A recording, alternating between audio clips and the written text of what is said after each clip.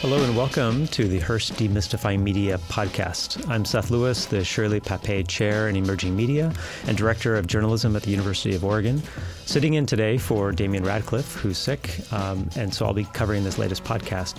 Today we're going to be exploring the online news and particularly the question of dark participation as we dive into the societal as well as individual and attitudinal changes connected to digital media. To help us discuss this, I'm joined in the studio today by Dr. Thorsten Quandt, Professor and Chair of Online Communication at the University of Münster in Germany. Thorsten is currently a visiting scholar at the University of British Columbia, and he's previously been at University of California, Santa Barbara, Oxford Internet Institute, and Stanford University, among other places. He has more than 150 papers to his name covering topics such as disinformation, dark participation on social media, and online gaming, and his work has been cited more than 11,000 times by fellow academics. He is the recipient of numerous awards and grants, including being nominated twice to the top list of the 40 most significant young scientists in Germany by the National Trade Journal Capital. Thorsten, thanks for joining us today. Yeah, great to be here. So your Hearst Demystifying Media lecture last night was entitled From Participation to Dark Participation, Online News Between Hope and Hate. If people hadn't had a chance to catch this talk, I wonder if you might summarize for us some of the key points or some of the things you were thinking, particularly as you developed such a provocative title. Yeah, well, part of it is kind of a reflection about my own career and the things that happened in the last 20 years in journalism research and journalism. Because when we started in the beginning of the 2000s, at the end of the 90s, we all hoped that online communication would be the savior. It would save journalism in a way, that people could participate in journalism, and everybody was super hopeful. And this has changed over the last 20 years, and nowadays people are talking about all these evil and problematic things online. And so it was this journey that actually motivated me, to give that provocative title to the presentation, telling the story of that type of change we have in the field, but also in academia.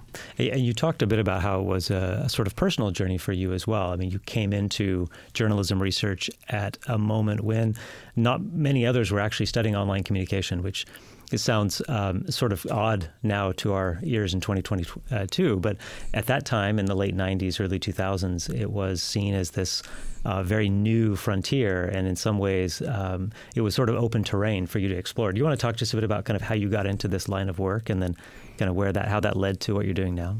Yeah, absolutely. That was a time of exploration in a way, because at that time, online communication was really the new thing. A lot of people actually were thinking it's going away. That people would continue to read the newspapers on Sunday morning, and that they would watch television, but online would be like something that goes away in 5 years, and it's just, this new thing that, the young people use. And obviously there was a lot of misinterpretation of what's happening there. And even online journalists weren't taken seriously at that time. And the same was true in a way for researchers doing that, which I thought is also an opportunity because it was a field where everything that you did was new in a way. You really could explore. You could go to online newsrooms. You were the first person that was ever there. You could explore how people are working, or how online news are actually influencing people and how they actually use it. And there weren't, previous works on that in a way. So in a way, you really felt like an explorer on a new continent in a way. And that was super exciting, especially for young scholars. Most of us that were doing that at that time were really a young generation of people. The older people in the field, they were still into more serious things, like newspapers or so. And so one of the central concepts early on, and one that you developed along with some other kind of younger emerging scholars in around 2008, 2007, was this idea of participatory journalism, right? This concept of participation. And of course, there's other terms like citizen journalism and others that around that time were being used to describe this relatively new and sort of uncertain phenomena regarding how people, everyday people, could contribute to the news making process, could contribute photos, videos, could write stories potentially, right, or somehow contribute to things. Can you talk a bit about kind of what was the the feeling then about participation in journalism, and how that has changed? I think that's obviously a key part of, as we get toward what is dark participation and what it means. I think that background is really a crucial aspect to that. Yeah, I think there were a lot of expectations back then, and also it was really hopeful, in the sense that online communication was like, you projected a lot of things into it, and the hope was that it would save journalism, that it would save democracy in a way, because we had the feeling, that a lot of the institutionalized media were kind of detached from society, so they didn't speak with their communities anymore, and online communication was different. In you could participate, you could be part of that conversation, and a lot of online media, had these forums, these open spaces where users could actually comment or send in their photos and so on. And so the hope was that this would be more of a debate or like a discussion within society. And so really a deeply democratic thing. And we hoped that this would be not only saving journalism, but also democracies. And there were signs of that. If you look at it, there was like, Arab Spring in 2010-11, where everybody said, this is the online revolution. This is the revolution of mobile media, of all these new technologies. And now people can actually exchange all these ideas and the information. And this will lead to a wave of democratization in the world. And so it was not only a hope in journalism studies, but also in political communication and so on. If we look at the situation now, it was pretty naive, I think, in hindsight. But back then, it really felt good. We're saving democracy. That sounds great, right? Right. I mean, I think that one of the more striking things you talked about last night in your talk was showing how when scholars were talking about these issues circa 2010, there were certain, or before that too, right? They were using certain kinds of words to indicate the sort of hope and hype associated with the potential kind of emancipatory potential of democratizing technologies. And then you compared that with some of the titles that we see in research work today. Can you talk a bit about kind of that contrast and the tenor and tone of discourse, both in academic discourse as well as kind of just public conversation about the nature of technology and its societal impact, circa 15, 20 years ago, as opposed to what we're seeing in the last 5-6 years? Yeah, so I think a lot of people were not only expecting things to happen, they were really demanding these things to happen. And if you look in the literature, or if you have a look at the literature, there's like concepts, like participation to be the savior. There's a new age of online communication, or people were saying, everybody can be a journalist, like my dear friend John Hartley said at one conference. And so I think he had the concept of a communicative democracy, where everybody is contributing. And in a way, that's a very nice normative idea, but it doesn't take into account that not everybody's motivated to do that. So as academics, I think we were a bit too hopeful because we thought everybody's like us, that we want to be democratic, we want to contribute something to society. But a lot of people, it's their good right to stay at home, drink a beer, and don't give a damn about democracy, and just watch television. That's okay. But as academics, I think we were expecting too much a bit. Yeah. And if you look at the situation nowadays, it's the total opposite of that. So that has changed in that course of 10 years. If you look at the words that are used nowadays, it's cyberspace war, it's incivility, it's hate communication, and so on. So all these expectations that we had back then are kind of reversed nowadays. It's actually, I sometimes have the feeling that people are nowadays expecting the worst, and so that's 180 degrees change, I think. Yeah, I think one of the interesting kind of potential implications here is that you could look back and say, well, academics as well as other observers really got it wrong. Yeah. And it's probably a good thing that we're not in the prediction business because clearly we're not so good.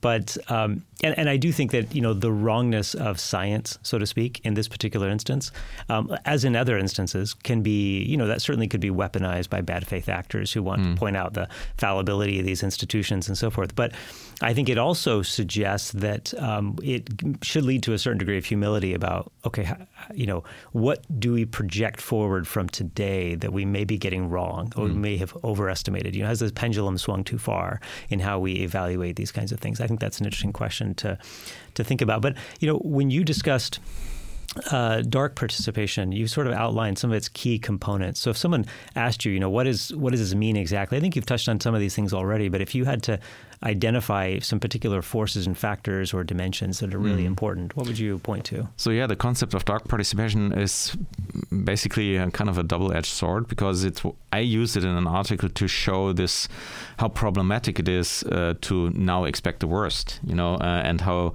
we kind of change 180 degrees, and that this change is also problematic in many ways. So the article was used for that, but there's also a kind of a model in there that a lot of people use. That was actually not the intent of the article, but it seems to be helpful to organize your thought on that. And that model includes various components of dark participation. Dark participation basically means that you misuse, the options of participation against what it was intended for.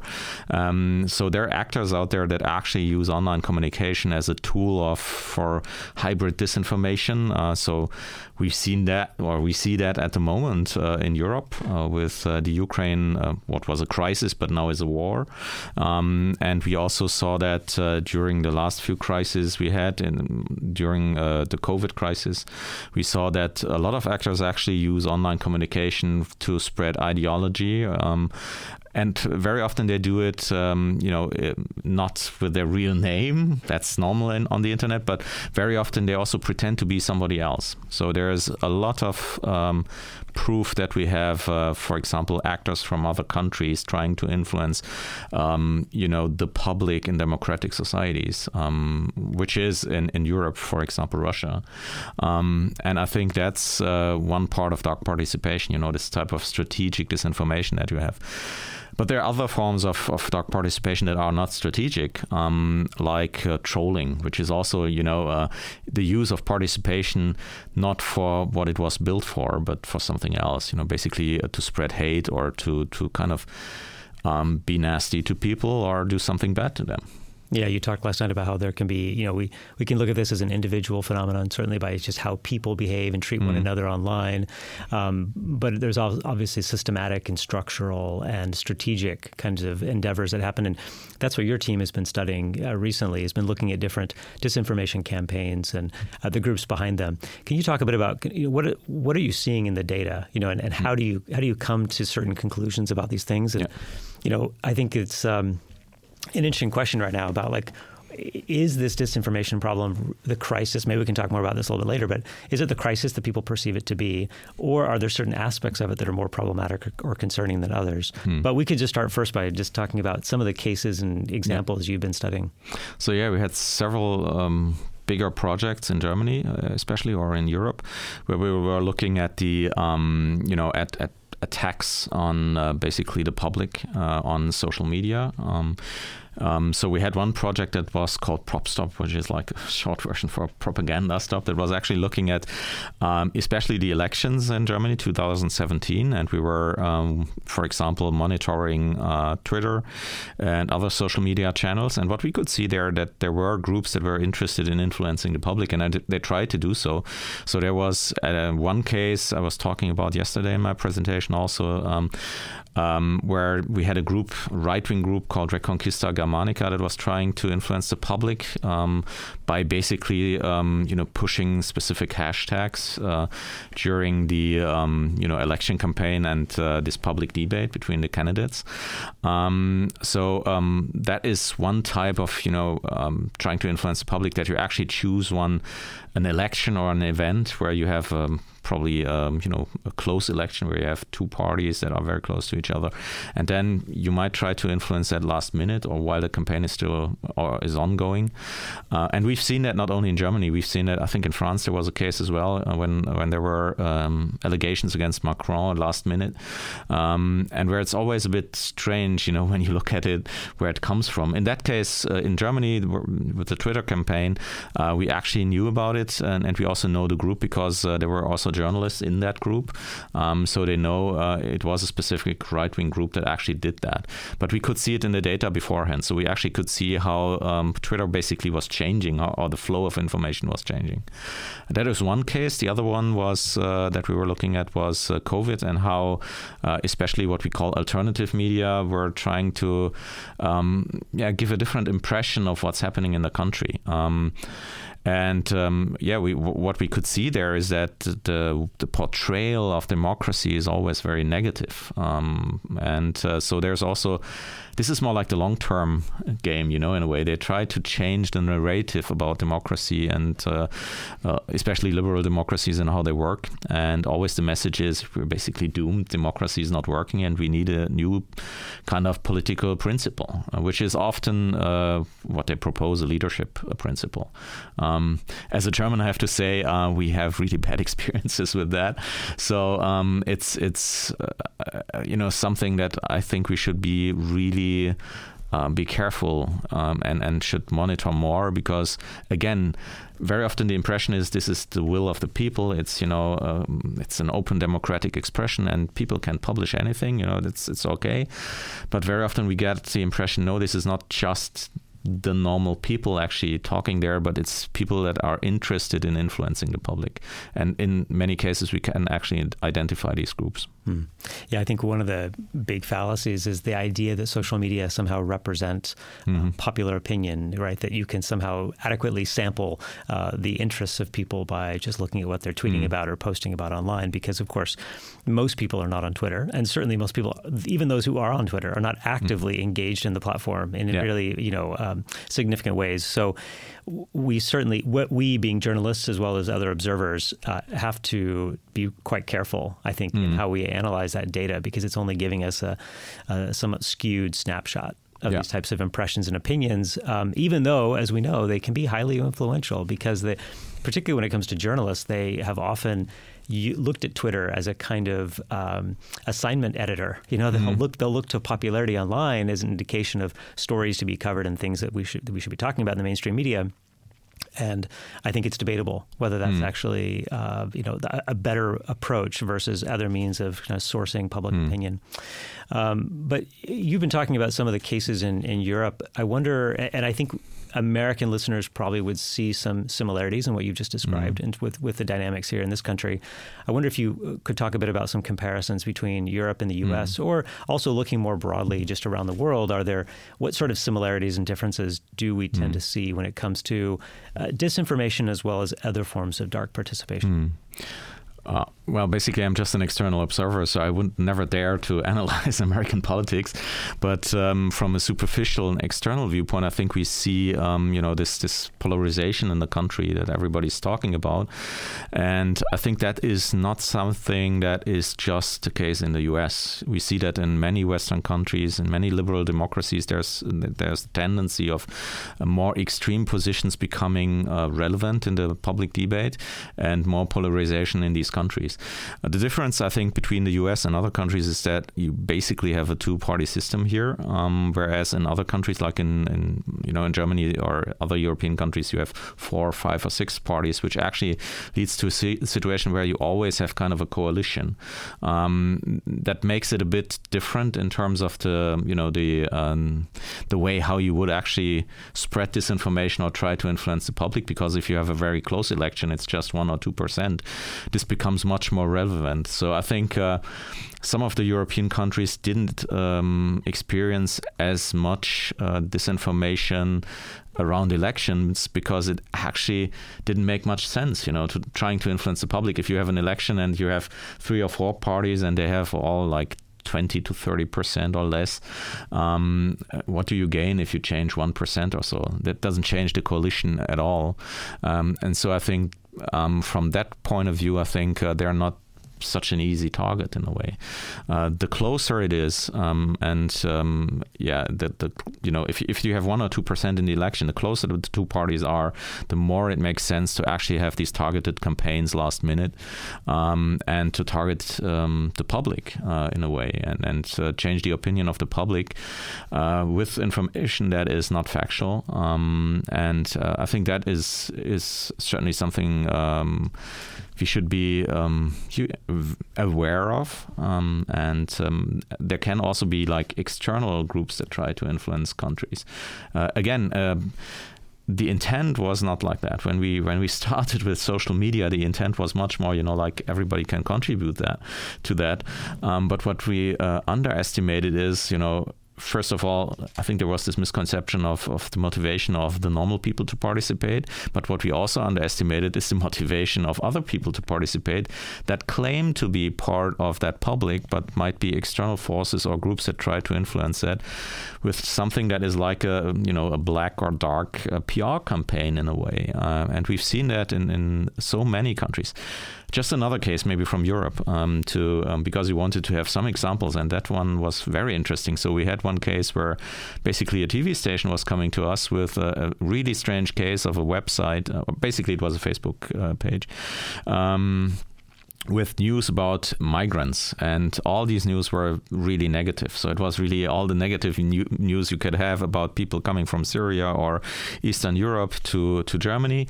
And that site had 150,000, 200,000 followers. So it was quite big, actually, quite substantial. And they said, well, it looks a bit odd because if you have a look at the followers, it's people from all over the world. And we did a detailed analysis with computational methods. And so basically, I think we had 40 countries there, and there were people from Brazil or,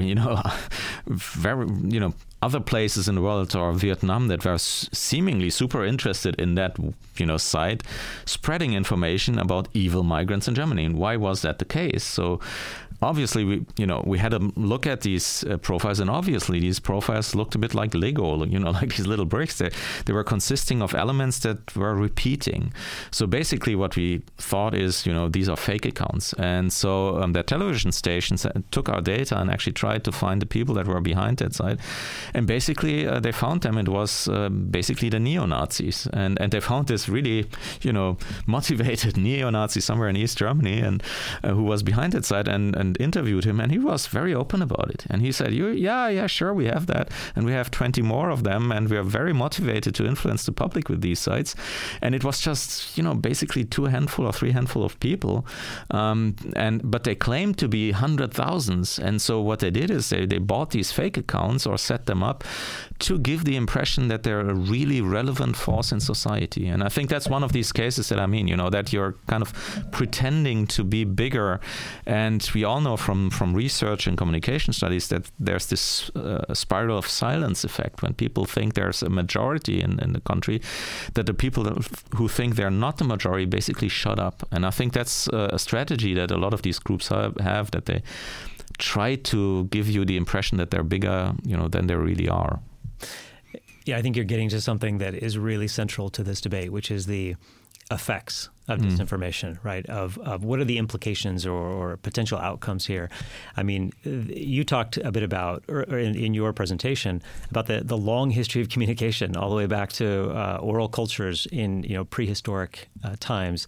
And as long as there's been communication, and as long as there has been some gain to be had through strategic forms of deviance and lying and so forth, that you've had forms of disinformation, right? But obviously, in the current era, we now have the technologies that allow disinformation to be just spread to a degree that is unprecedented. And I think there has been, obviously, in the last 5 years, a lot of interest in, okay, so what is the sort of impact here? And I wonder if, we could maybe put this in the context of media effects research, which for more than 100 years now, researchers have been debating in our field, like, what is the actual impact of media? Clearly, it has some sort of effect, but the nature of the effect, and under certain types of circumstances and contexts, seems to be more hard to pin down exactly. And so I wonder if maybe you could just give us your thoughts briefly on, when you look at the wide body of research on disinformation and misinformation, are there certain things where maybe we're getting it right with regard to pinning down those effects, or other areas where perhaps we need to be a little more careful about assumptions we're making? Yeah, I think we know from research that media have some effects. I think that's the one thing that we should point out. It's not that people are using it and nothing's happening, and that I think that is the one thing we really should be, aware of, that science tells us this is not a joke. It has some effects. And on the other hand, sometimes people are overestimating these effects because they think it's massive. But if you look at the empirical data we have, the effects that we have from media are usually not super big. It's probably mid-sized or small effects that we have there, because when people are socialized in a society and they reach a certain age, they're not likely to change their opinion that quickly. It really needs to be massive. What you have as an effect there to change their opinion, their political opinion, their worldviews in a way. So I think you shouldn't overestimate it, but you also shouldn't underestimate it. If you have this information, if the people get a totally different worldview and expect the world to be different from what it actually is on a factual basis, then people will react in a different way. This, in a way, it has nothing to do with their worldview. The worldview might be the same, but if the representation of the world in the media is a different one, they will react in a different way to that. And I think that's one of the effects that we have nowadays, that a lot of people have on both sides of the political spectrums have very different ideas of how the world actually looks like, especially if you just use partisan media, that are on your side of the political spectrum. And this is true for both the left and the right. If you're just living in your information bubble in a way, you probably have the world that you're living in is not the world where your neighbor is living in. And I think that is one of the biggest dangers that you have here, that people are not talking to each other anymore and probably live in totally separate worlds in a way. And we have to solve that problem, I think, that people start this political or societal debate again and actually talk to the oppositional side. And I think one thing there's one misconception here, and I think I really want to point that out, because there's this idea of this filter bubble out there, that information is kind of mythically filtered, while algorithms and people live in a totally separate information bubble. And there's a lot of research out there showing that this is not the case. So it's not totally separate. But so people get information from other political opinions, but basically they block it in a way. And what I think is much more relevant here is not the information flow, but the actual choice of the people. They do it on purpose. They watch Fox News or CNN on purpose and do not watch the other side on purpose. And I think that's the much more problematic thing in a way, that at a certain point, that information might reach you, but you basically block the oppositional information and actually choose just a fragment of the information spectrum that is out there. So I think that's the one thing that I learned from that type of research. The best way to save democracy is actually to broaden that spectrum of information that you get, and you should expose people to the oppositional side. So I think if you're a Democrat, I think my advice would be, watch Fox News and learn about the other side. And even if you hate it, at least you learn something about their position. And the same is true if you're a Republican, watch CNN. If you hate it, it's actually okay. It's okay to hate it, but you learn something about the position of these other people, and then probably you can communicate. And if you disagree, it's also okay, but then at least you talk to each other. Yeah, you got to what I was going to ask you to kind of wrap things up, which is just what should people do? Maybe beyond those tips, do you have any other suggestions with regard to obviously, it may look differently from the perspective of educators or researchers, but for news consumers and citizens and people who want to feel like they're making a difference in the situation, which I know for many of my students, they talk about how this can feel a bit overwhelming, it's easy to slide into cynicism and feel like there's no real hope. But I think you in your talk, you emphasize that there is a new hope and there's opportunity. And so maybe do you have a quick thought by way of hope and additional sort of suggestions for people? I mean, if you go back back to where we started this discussion, we in the course of 10 years, we changed from everything's great and there was a lot of hope, and now to everything is doom and gloom and it's all bad, And I think if we get that message that this can change in 10 years, I think we also should have the hope that this can also change in the future. So I think democracy is not lost, and this situation is not doom and gloom. And I think if we can restart that societal debate, I think we can save and renew our democracies in a way. And I think the answer to that is somewhere in the middle. It's not at the extreme points. I think, as I said before, all sides of the democratic spectrum, they have to agree that a debate is still possible and that you should talk to each other and that you have to compromise in a way. If you go to the extreme points, and I think that's what a lot of these groups actually want to do, they want to push society into extreme points, because then you get to a point where you replace the democratic system with something else.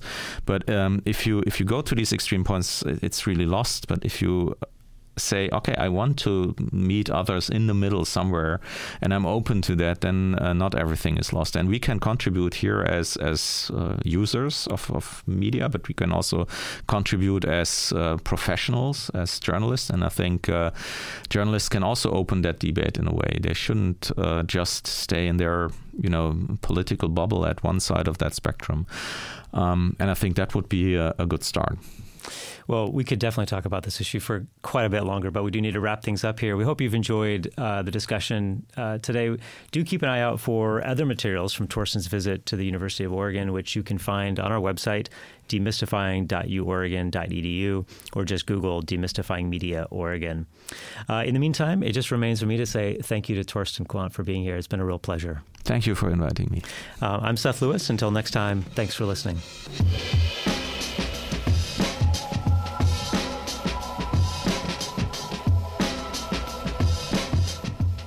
If you've enjoyed this podcast, why not check out another from the University of Oregon School of Journalism and Communication. The Listeners Podcast is a show about the craft and power of listening. We talk with media and communication experts, thought leaders, doers and innovators whose ideas can amplify the quality of our dialogue and interactions. Subscribe to the show anywhere where you find your other favourite podcasts, and visit listenerspodcast.com to go deeper with each of our episode's show notes. Thanks for listening.